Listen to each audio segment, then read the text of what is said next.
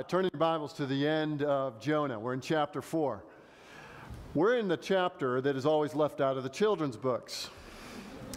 If you've read Jonah in a children's book, you might not know what happens next, because this is the part that if you're an editor and the script of Jonah gets put on your desk and you got to figure out how to make this story ready for the big screen, you're cutting out chapter 4.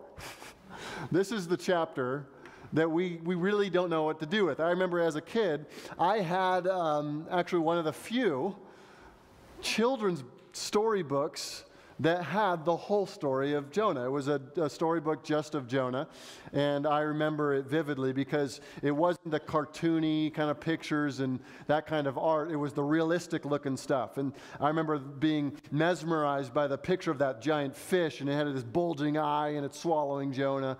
And I remember I'd read through and I'd look through all the pictures and I'd get to this last chapter. Now I understood Jonah running from God. I understood the sailors throwing him into the sea. That all made sense to me. I understood that after he failed the first time that he was going to go back to Nineveh like God told him to, and he would go. I understood that when he did that Nineveh responded to the message. That all made sense to me. But it had this last part that was so confusing. I had no idea what to do with this. I didn't have a category for Jonah chapter 4. And yet, Jonah chapter 4 is the point of the book. Many of us, if you've only kind of have a surface understanding of this book, you have kind of the contours of what I already described. That story is already there for you. The whale is right there in the middle of the story. The running from God, you get that. You get the Nineveh. But chapter 4, this weird interchange with God and Jonah, is a strange piece of the story you really don't know what to do with at first glance. What does this all mean? I think if you're a movie director and you got to work with this Jonah book, you're probably ending it at chapter 3. Let's be honest, right? You're probably doing a little polish. You're making it a little different. You're probably going to make the story end at chapter 3 is all Nineveh repents. And they, in your movie, grab Jonah and hold him up and celebrate, and there's a slow-mo panorama of all the good things that have happened because of this sermon, and Jonah maybe goes back to Israel as a great national hero. That's not how it ends. It's not how any of this happens. In fact, we come across something that's so confusing, a little bit bewildering, that we got to pause and look at it and say, what's happening here? If you just rush through it, you're going to have no idea why it's here. And I'm going to say again, this is actually where the point of Jonah shines. This is where we get the point of Jonah. I'm going to read it to you, and you're going to see two basic things, two major headings, and then we're going to go into a little more detail in them. But the first will be Jonah's attitude. You're going to see that. And second, you're going to see God's response to Jonah's attitude. That's our two kind of major headings of the sermon this morning. You'll see it in the text, and then we're going to go in a little more detail. Let's read through the whole thing, and then we'll move through this. Chapter 4, verse 1, but it displeased Jonah exceedingly. Just for context, so you remember, Nineveh gets saved. Pagans of the capital of Assyria, citywide revival, citywide repentance, God saves them, but it displeased Jonah exceedingly, and he was angry. And he prayed to the Lord and said, O Lord, is not this what I said when I was yet in my country? That is why I made haste to flee to Tarshish. For I knew that you are a gracious God and merciful, slow to anger and abounding in steadfast love, relenting from disaster. Therefore now, O Lord, please take my life from me, for it's better for me to die than to live. And the Lord said, do you do well to be angry? Jonah went out of the city and sat to the east of the city and made a booth for himself there. He sat under it in the shade till he should see what would become of the city. Now the Lord God appointed a plant and made it come up over Jonah, that it might be a shade over his head to save him from his discomfort. So Jonah was exceedingly glad because of the plant. But when dawn came up the next day, God appointed a worm that attacked the plant and so that it withered. When the sun rose, God appointed a scorching east wind. And the sun beat down on the head of Jonah so that he was faint. And he asked that he might die, and said, "It is better for me to die than to live." But God said to Jonah, "Do you do well to be angry for the plant?" And he said, "Yes, I do well to be angry enough to die." And the Lord said, "You pity the plant, for which you did not labor, nor did you make it grow, which came into being for a night and perished in a night. And should I not pity Nineveh, that great city, in which there are more than 120,000 persons who do not know their right hand from their left, and also much cattle?" Here is the lesson of the book of Jonah, right here in this interchange between God and the prophet. All that's happened is led up to this conversation. And this conversation between God and Jonah is meant to put Jonah's heart on display on one hand and God's heart on display in the other. And as we look at this, we are intended to see both. And what this text is doing is not only examining Jonah's heart and letting us see what his heart is like, this text is going to read you. Because you will have to encounter this text and these questions, and you will have to be examined by God as well. This is where the book ends. And if you notice, in verse 11, it ends with a question. Anytime a piece of literature ends with a question, the question is significant, and it's obviously not intended to merely be another giving of the information of simply something that happened in the past. When this book of Jonah ends with a question, the question is meant to jump off the page and direct itself right at the reader.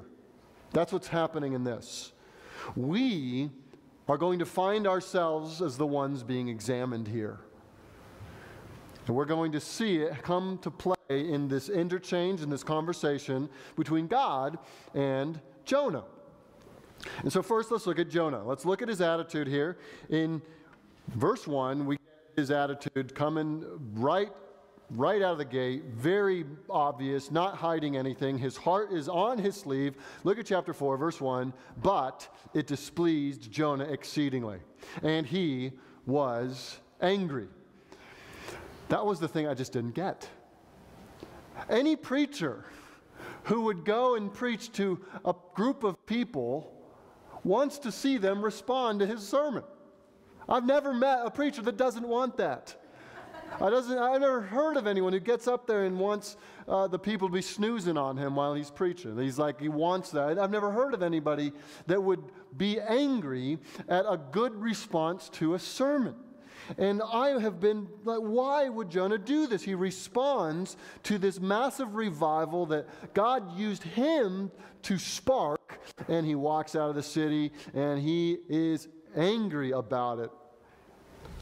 To understand why he's angry, we've got to do a little context. So you've already heard that Nineveh was not exactly nice and friendly to Israel. Nineveh was the capital of the nation of Assyria. Assyria was a world power at this point. Assyria was a wicked nation. We looked at the origins of Assyria. You can bring it back to Genesis chapter 10. The nation was founded by a man named Nimrod. His name means, "We will revolt." And revolt they did. They were never interested in the things of God. It was always an enemy nation. Assyria and the other nation started by Nimrod, Babylon, are always in Scripture these anti-God nations. In fact, Babylon will come to represent the whole anti-God systems of the world.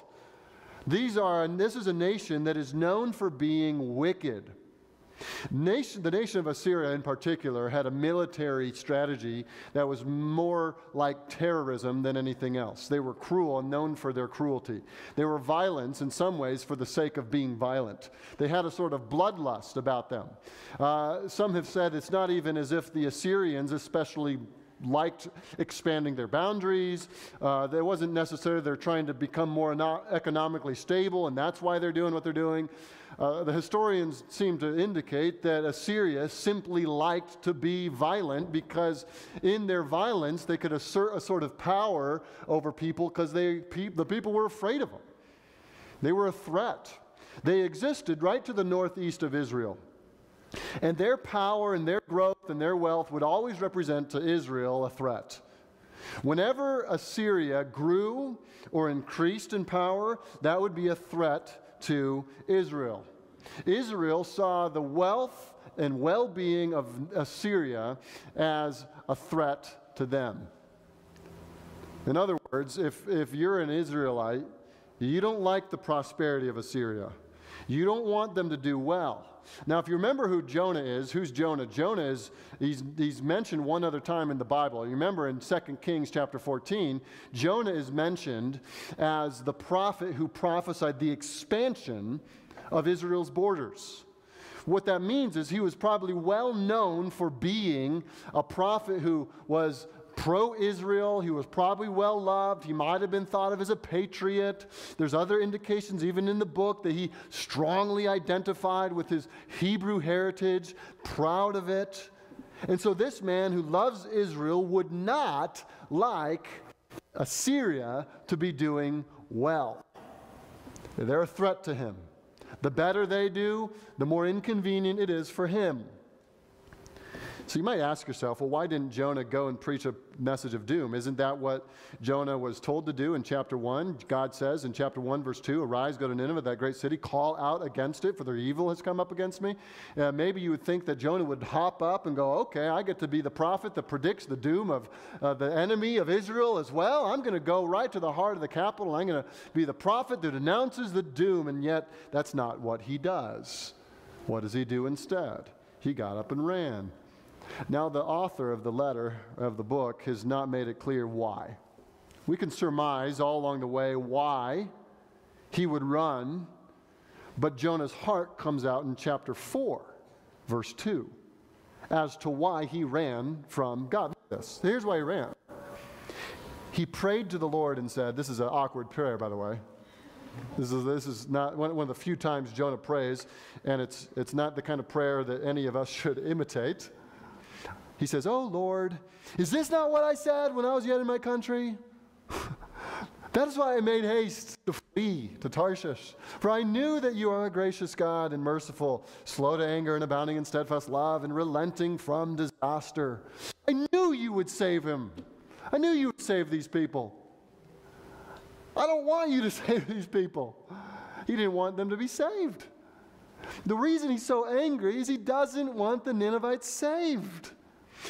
What's interesting to me about this verse here in verse 2, he clearly knows the scriptures. Jonah knows, he's quoting the Bible against God. Do you see that? He's using the Bible against the author of the Bible. He's trying to point out, I knew you were this way because your word says you're that way. What really is at the heart of this, Jonah just doesn't like God at this point. He doesn't like God. He doesn't want God to be the way God has already said he is. He just doesn't like it. I knew that you would be gracious. I knew that you would show mercy. I know you're slow to anger. I know you abound in steadfast love. I know you relent from disaster. And I don't like it. That's why I ran. He's got a heart that's out of sync with God's heart. He would rather, listen to this, he would rather have his own personal convenience than demonstrate any kind of compassion.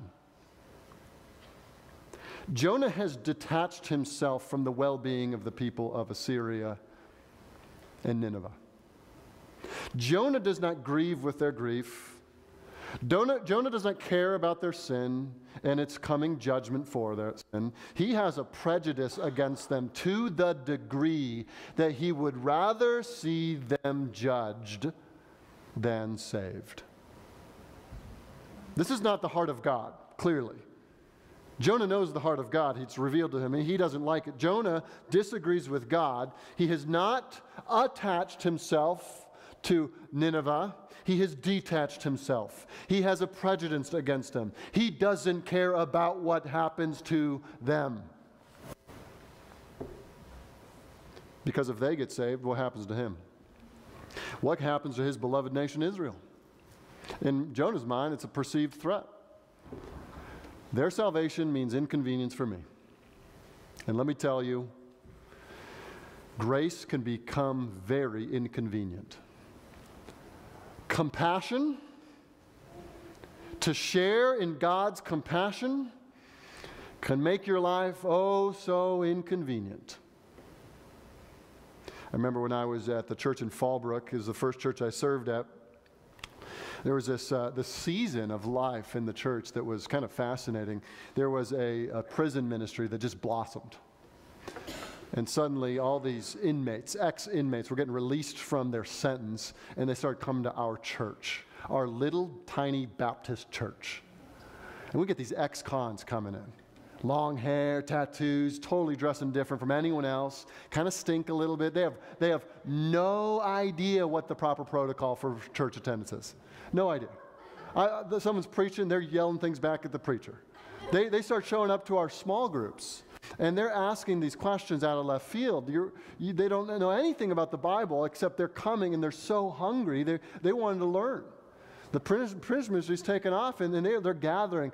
They're sometimes cursing in conversation, that things are slipping out that they shouldn't say, and they're just messy people. But man, they were hungry. They wanted to hear the Word of God. They were there every Sunday. It's in the front row. They were eating it up. They wanted someone to teach them. And one of the most unfortunate seasons of that time at the church is there was a group of people in the church that were used to the convenient, cozy way of doing church in the past. They didn't want any of this mess. These people are messy. They're changing everything about our little nice church here. They say bad words sometimes. They kind of stink a little bit. They smell like smoke when they walk in the door. They got rough edges. I don't know if I want them in my group. And my small group's going to be totally different if I have to deal with this person. I really had a good relationship here. It was all going swimmingly, and these people start showing up. Compassion can be costly. Compassion can be costly, and it can make your life inconvenient. And certainly this is what's happening to Jonah. If God is going to be gracious to if God's going to be gracious to Nineveh, it's going to be very inconvenient to Jonah. He's not going to like it. There might be even people in your life that you know that they should receive compassion. You know that they need grace. They need someone to extend a hand of mercy to them. You know that, but you also know that if that's going to be you to reach out and show compassion and show mercy, it's going to be messy and costly.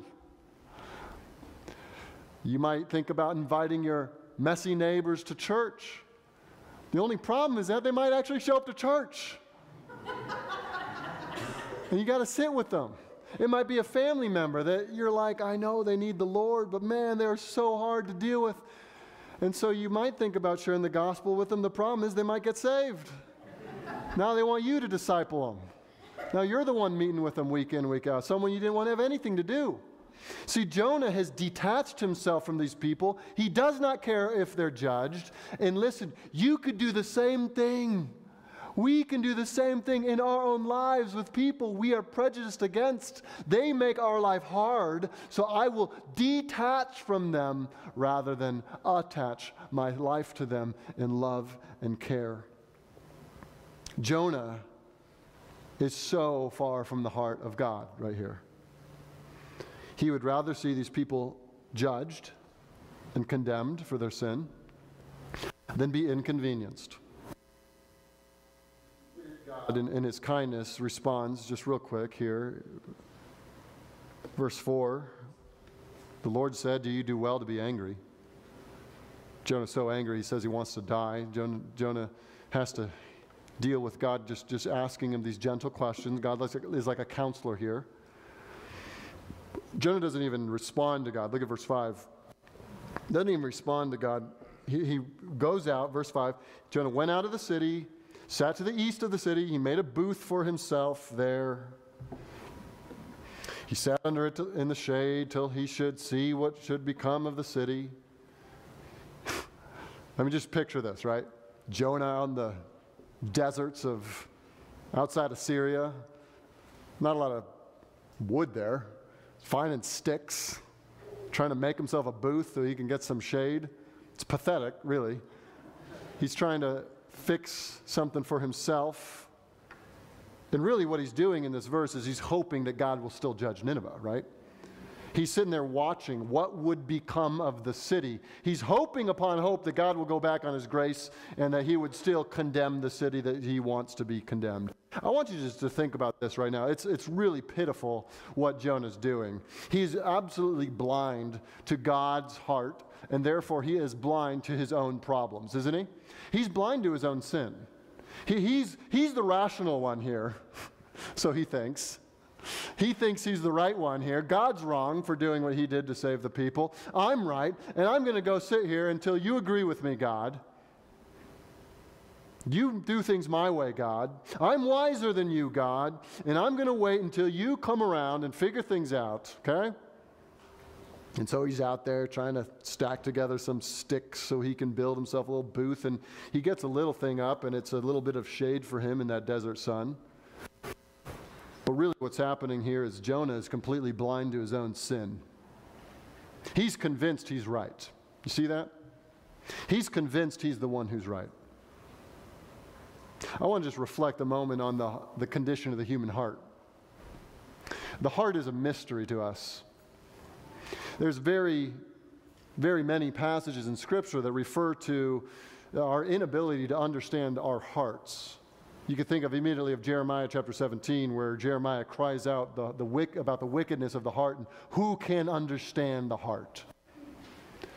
Read the book of Proverbs.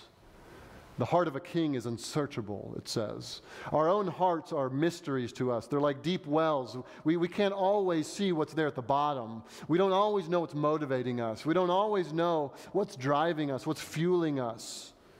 This is clearly happening in Jonah. He's driven by something so deep within his heart, so lodged in his heart, he has no idea that he is totally headed the opposite direction as the heart of God.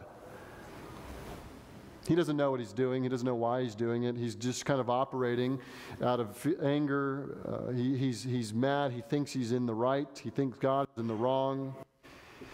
He doesn't see the error of his heart. He doesn't see the desperation that he is in, the need that he has of the grace of God to correct him. He doesn't notice any of that stuff. He's just caught up in his tantrums, sitting outside the city, waiting on God to turn around and come after him and follow him in his ways.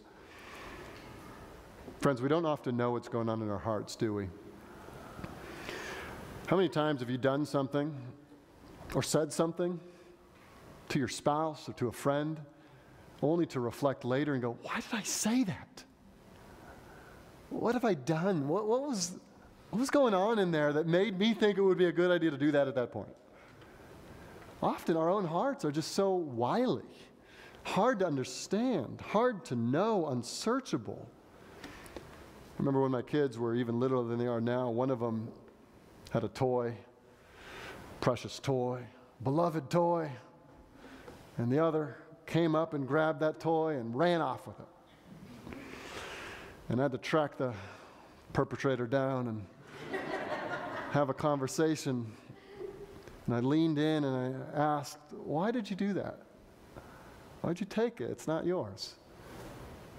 And she answered with profound theological precision, I don't know. Isn't that true? I don't know. Why? We don't know often the things we're doing in our hearts, the motivations. People have said that our hearts are like a boiling cauldron of desires and motivations.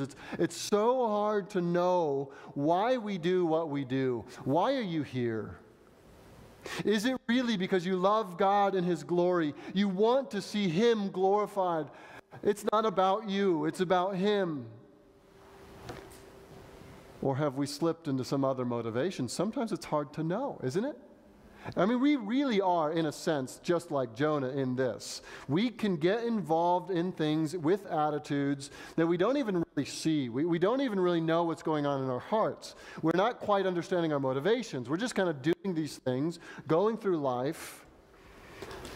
And we could be out of sync with God's heart and really have no idea. You realize that? Jonah has no idea. And we could be just like Jonah in this. We have no idea that our hearts are distant from God, and yet we're going through the religious routines like a Pharisee. He's out of sync. He has no idea. And God, because he loves Jonah, is going to enter into a dialogue with him. God is going to respond to Jonah's blindness. And in this interchange, we are going to be examined. God is going to respond. Okay, so we move now from Jonah's anger, Jonah's issues. Now we're going to look at God's response to Jonah. And as God teaches Jonah, he teaches us. He teaches us to see our own hearts and to evaluate whether we are in sync with his heart and his loves, or if we've turned away. Here's what he does. The first thing he's going to do is he's going to give him an experience. An experience. Look at verse 6. Now the Lord God appointed a plant, made it to come up over Jonah that it might be shade over his head, to save him from his discomfort. So Jonah was exceedingly glad because of the plant. Okay, so God's going to teach him something. He starts by giving him an undeserved blessing. Do you see this? He appoints a plant. This is miraculous. He's harnessing creation to teach a lesson. He makes it grow with miraculous speed. It grows up over the little booth that he's created out of the sticks. It's growing up all around him. And it saves him, it says. It saves him from his discomfort. Jonah was suffering a kind of discomfort in the hot sun. And Jonah is then provided this leafy vine of sorts that grows up around him. And it gives him some measure of comfort. What's Jonah's response? It says he's exceedingly glad. Oh, is he so glad? He gets so glad because of this plant.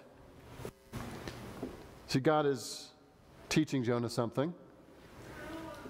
I want to note just real quick here that sometimes we can associate good things in our lives, good things that come into our lives, with the thought that God agrees with us. I got a raise. God must be agreeing with my lifestyle. I got a blessing. God must be agreeing with the things I'm doing. I'm taking the good things in my life as affirmations that I'm on the right path. Not necessarily. Some churches say that because so many people are showing up to their services, that must be a sign that they're doing things right. I've even heard of pastors excusing their own sin because, hey, look, the church is growing. The sign of God blessing is not an indication that we are doing things all right, that God is necessarily agreeing with everything we're doing. God will bless people when he chooses to bless people, and it is not always an indication that we are doing the right thing. Jonah is a case in point. He is in rebellion. His heart is so far from God, and yet God is acting to save him from his discomfort. He is blessing him, and he has not deserved it for 1 second, and God is not saying, it's okay that you're rebelling. Don't take a sign of a blessing as a sign of God's approval of your sin. But that's not the only experience. He continues, verse 7. But when dawn came up the next day, God appointed a worm. You know, you could go to Romans 9 to argue for God's sovereignty. You can go to Ephesians 1. You can go to all kinds of passages in scriptures. How about going right here? God appoints a worm. Is God sovereign? Amen. He's sovereign over the worm. He's sovereign over the plant. He will be right here. We'll see in a second. He's sovereign over wind. He appoints a worm that attacks the plant so that it withered. When the sun rose, God appointed a scorching east wind, and the sun beat down on the head of Jonah, so he was faint. This is such a this horrible, uncomfortable situation for Jonah.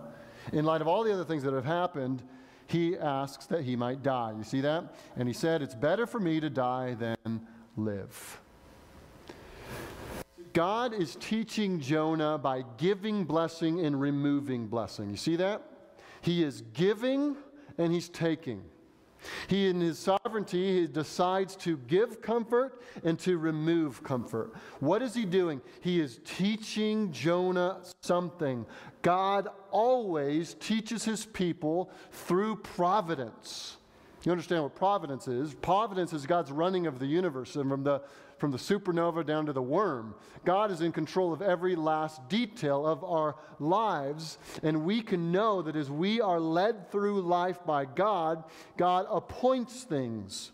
Just as he appointed a plant and a worm and a wind, all things in our lives are God's divine appointments that he is giving and he is taking. He's bringing us through experiences to expose something about us, to teach us something about himself.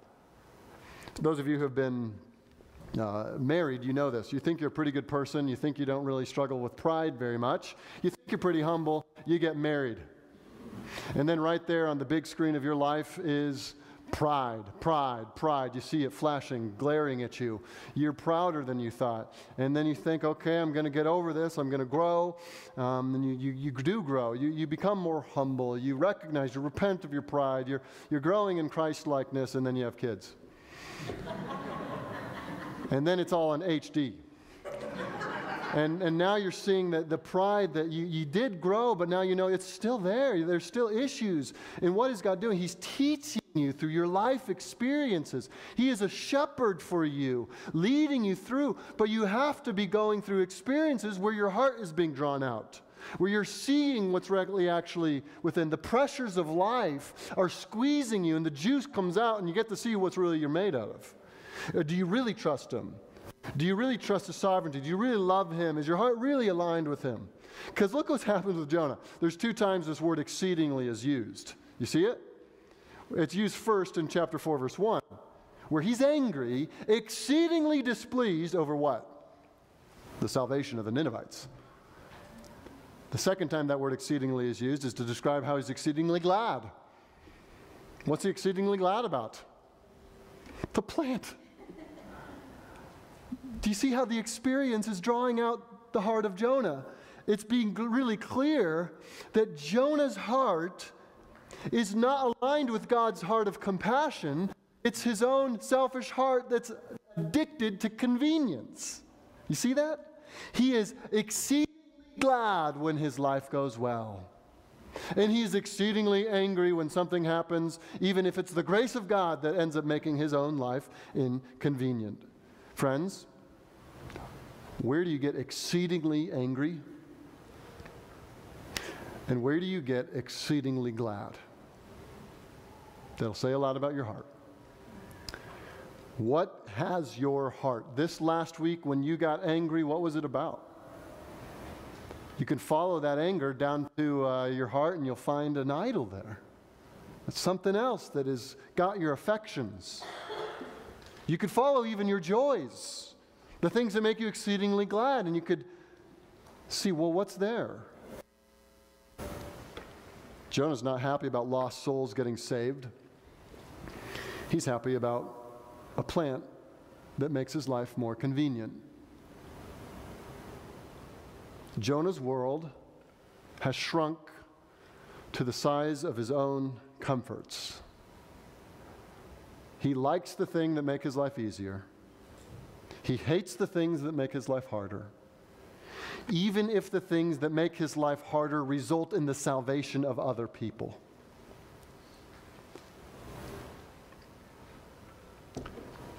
God doesn't leave him there.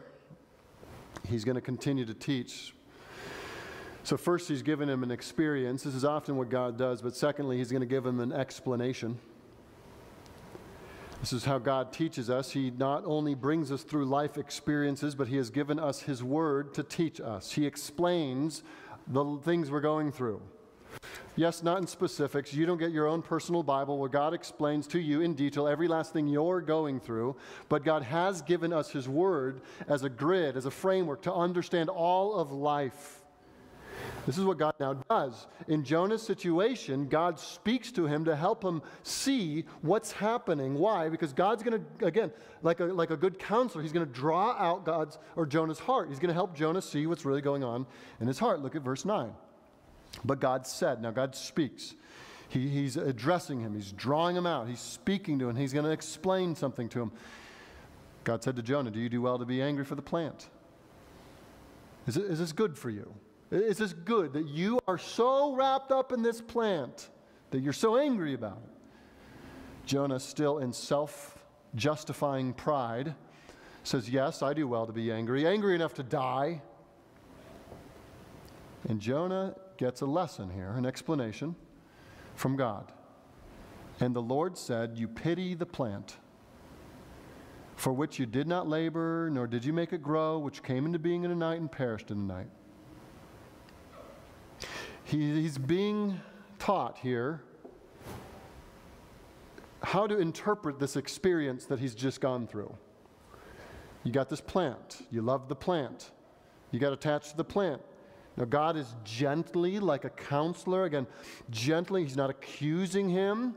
He's not judging him. He's right now talking to him, drawing him out, helping him see where his heart is. You, Jonah, you pity a plant. You didn't work for it. You didn't make it grow. It came and it lasted one day and it's gone the next day. It's not an eternal soul. You're so wrapped up into the plant. So God provides an explanation for him. God's teaching him. And friends, this is how we live life. Let me just point this out real quick. The experiences of life are happening with Jonah, and then the explanation comes. And as you go through life, you're going to face all kinds of different things. You're going to have all kinds of different experiences. And the way you interpret your experiences is through the explanation. The Word of God is your explanation. You don't do the opposite. You know what the opposite is? You read this, and then you go through life experiences and let the experience interpret your reading of the Bible. That's the backwards way. That's where you let your experience decipher what truth is. The real way to go through life, and what God has demonstrated to us here, is that as we live, we let God speak to us, and we let Him define what's true. We let Him define what's really happening in our hearts, in the world, what He's doing. He is the arbiter of truth, and He's given us His truth in His Word. So let's not flip that around. Let God's Word explain your experience. Don't let your experience explain away God's Word. And so God gives him a little explanation to help him understand what's happening here. He's pointing out again the contrast between his heart and Jonah's heart. Jonah, you love a plant. Jonah, you're wrapped up in a plant. Jonah, you're caring for something that lasts one day. You didn't do anything for it. Jonah, this is what's happening. Jonah has to sit here and listen to this, to learn from God. And here's the third way that God teaches, and the last way, it's an examination. God asks a piercing question. This is the question that becomes the point of the book. God says, "And should I not pity Nineveh?" Should God show compassion to wicked, cruel, violent, undeserving sinners? Should he do that? Well, let's think about what that even means to do. Look at that word pity. I'd encourage you, if you are one that marks your Bible, pity would be the word to mark right here. Notice it. Should I not pity Nineveh? What's interesting is that God used that word previously to refer to Jonah's attachment to the plant. You pity a plant, I pity a lost city. The word it has to do with the idea of compassion, a depth of compassion so real, so genuine that it attaches itself to others and feels their grief, feels their sorrows, feels their pain. It enters in voluntarily into the lives and sorrows and struggles of another, and those sorrows and those burdens and those struggles become felt by, owned by, carried by the one who has pity. Recently, the Durso family, that's us, has had some car issues. My parents heard about this, and I got a call from my mom a few days after, and she said something along the lines of, I'm paraphrasing, something along the lines of this: when we heard, we felt so bad we couldn't wait to hear if it was going to work out okay. She hinted at the reality that she and my dad had been waiting around to hear, and how they were grieved at our issues. This is a small picture of what compassion is. It's a real picture, it's a true picture, a small hint of what God is like. Someone has a problem, I feel it. Someone has an issue, it becomes my issue. They have a burden, it's my burden. They feel grief, I shoulder their grief. I can't wait to hear from you. I want to know how it's going, because that problem now is my problem. My love has attached itself to you. I love you. When you suffer, I suffer. It's amazing that God uses this word to describe himself. He's saying, should I not have this sort of pity on Nineveh? Should I not feel a grief, a compassion for the lostness of this city?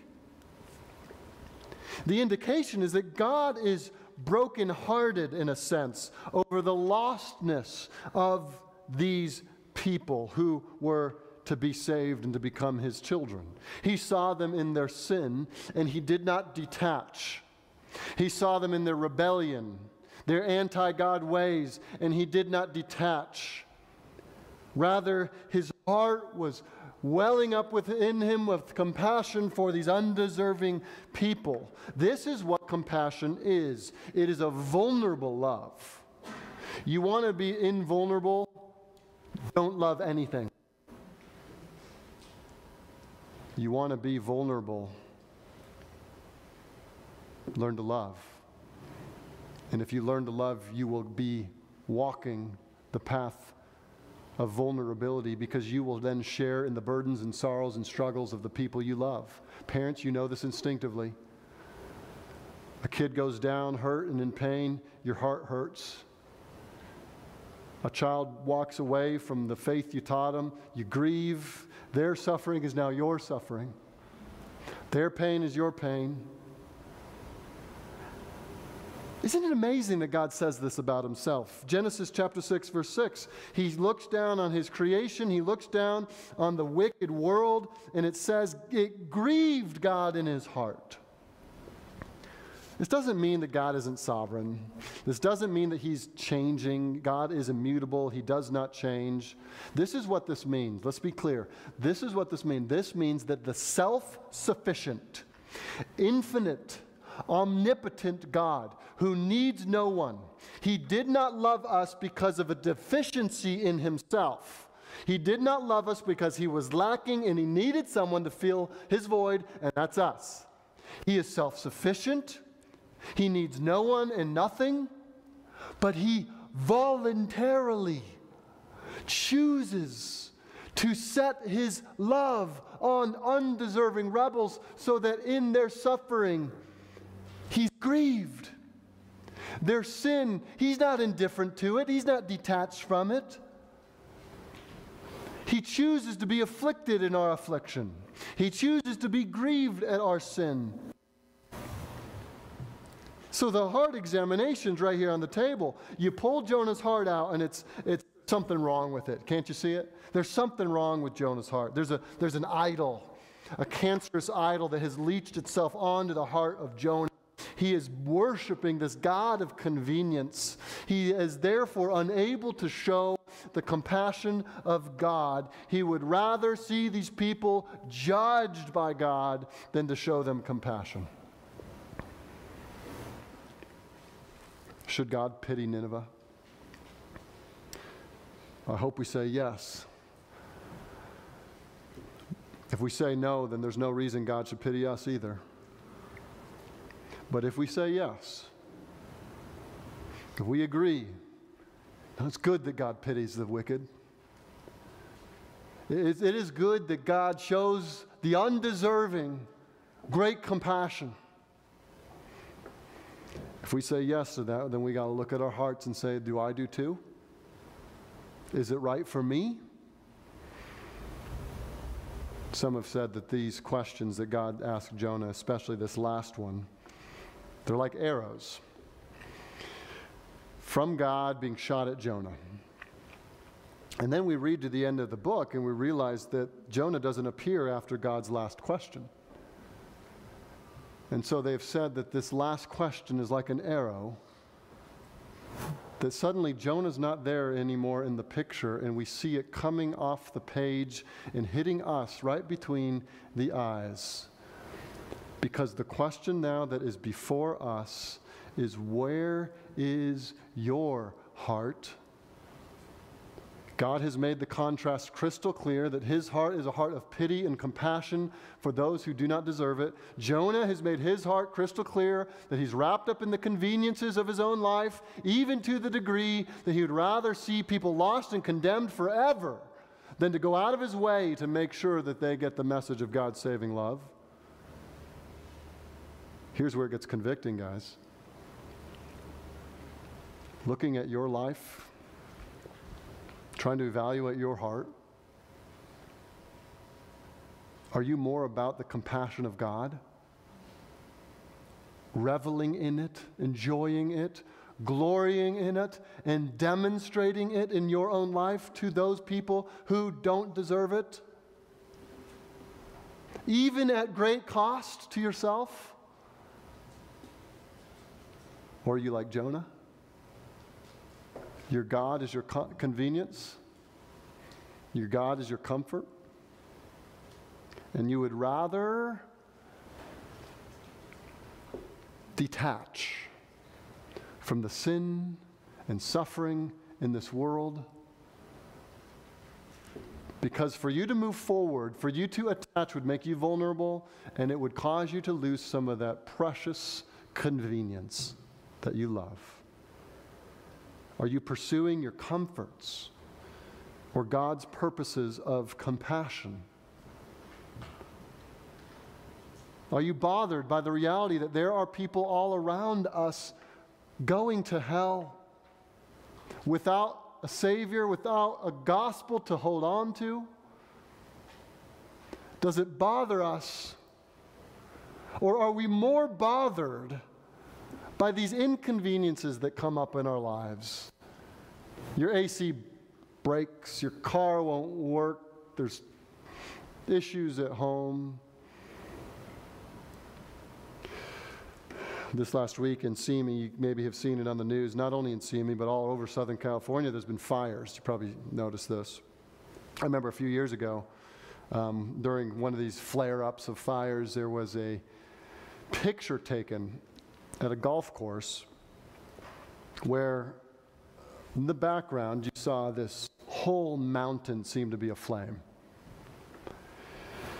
And yet right there in the foreground, there were three men on a putting green, putters out, acting as if nothing was going on all around them. The picture kind of became viral, it was passed around the internet, and it just was this stark and interesting picture, because you had these people that seemed to be completely unaware of the havoc and wreckage and destruction all around them. There they are, just taking their time putting around on this golf course. Are some Christians like that? The world around them facing utter destruction apart from Christ. And we're puttering around, pursuing these nice games pursuing the comforts of our own posh lives, while the world perishes. I've tried to make this point throughout this whole book. You weren't made to watch humanity go away from God and not feel anything. You weren't made to watch people live under condemnation, in threat of eternal judgment, and not feel a heart of compassion for them, and not do anything. You weren't made to do that. You end up like Jonah, so wrapped up in your own comforts that when your comforts are taken away, you'd rather die. You were made to live for the heart of God, the glory of God, modeling the compassion of God. To go where it hurts you, to go at great cost to yourself, to go in sacrificial love to people who don't like you or want you or think they even need you, and to give them the only thing that could actually save them.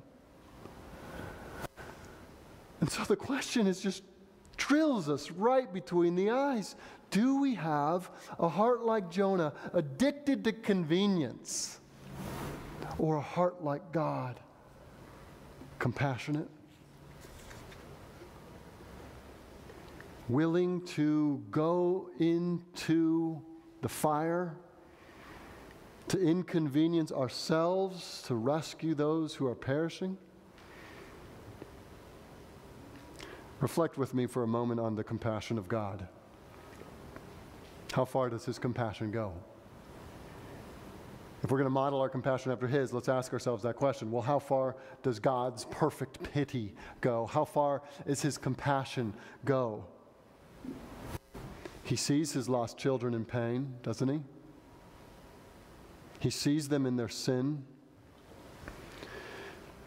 And rather than detach Himself from their sin, from their guilt, from their suffering, He enters into His own creation in the person of Jesus Christ. He enters as an infant, taking upon Himself flesh, fallen flesh. He catches a cold. He lives under the normal things of the curse, though He Himself is perfect and sinless. He does not detach Himself from the reality of human suffering. He enters right into it. He touches lepers. He talks to outcasts. He goes to the poor. He reaches out to the least of the least, the worst of sinners. The New Testament often will talk about Jesus as being moved with compassion. He will weep. God incarnate will weep over the lostness of His people. This is the depths of compassion of our God. He does not stand back, aloof, indifferent to our pain and our suffering. He enters in the person of Jesus Christ, and in the ultimate display of compassion, He goes to the cross. He would rather bear the weight of our sin. He would rather suffer in our place than us suffer for our own sins. What a Savior. What a compassionate God. He's entering into our world, taking upon the sins of all His children. He is paying for their sins for them in full, totally, completely, bearing their penalty. He's doing it for them. And if maybe you've never believed that, can look to the cross with eyes of faith and say, He's done that for me. He did that for my sin. He did that for me to be reconciled to God so my sins could be paid for. He rose from the dead. He's alive right now in me by faith alone, with no works attributed, no merit at all. I could be saved. Yes, God is that compassionate. He's that good and He's that kind. Friends, the cross is where these themes of Jonah become crystal clear. How compassionate will God be? He will send His Son.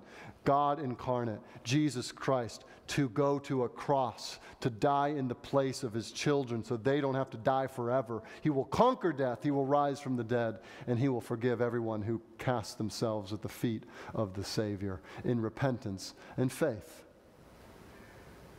If you're not a Christian, I invite you to the cross right now, and to see that cross as your salvation, and to see the risen Lord as your only hope, and that you, by faith alone, can be forever and completely forgiven of all your sin. Why? Because God is compassionate. So, Christian, where's your heart? Do you follow the compassion of God? Is your heart well up like God when you see the sin and suffering of the people around you, that you say, I want to move into their issues and be a help to them, to be compassionate to them, to show them mercy? Or would you rather worship your own convenience and not get yourself too messy in the messy lives of the people around you? The arrow hits you between the eyes. What is it? You can't do both. Compassion like God or convenience like Jonah. That's the point of this book. Do we share God's compassion, or do we worship convenience like Jonah? Let's pray.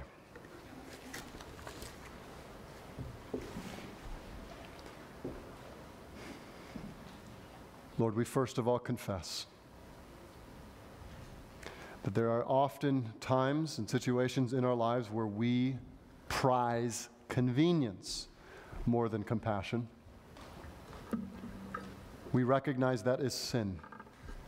We recognize that that does not demonstrate your heart. We recognize that we are often out of sync with your heart. And Lord, we confess that, knowing that you are generous and gracious and powerful and able to transform us. So, Father, we ask, transform us, correct us, change us from the inside out so that we really would reflect your great heart of love to the world. Make us more like your Son, Jesus, who did not run from suffering but ran right into it to preserve us from eternal suffering. We ask these things in Jesus' name. Amen.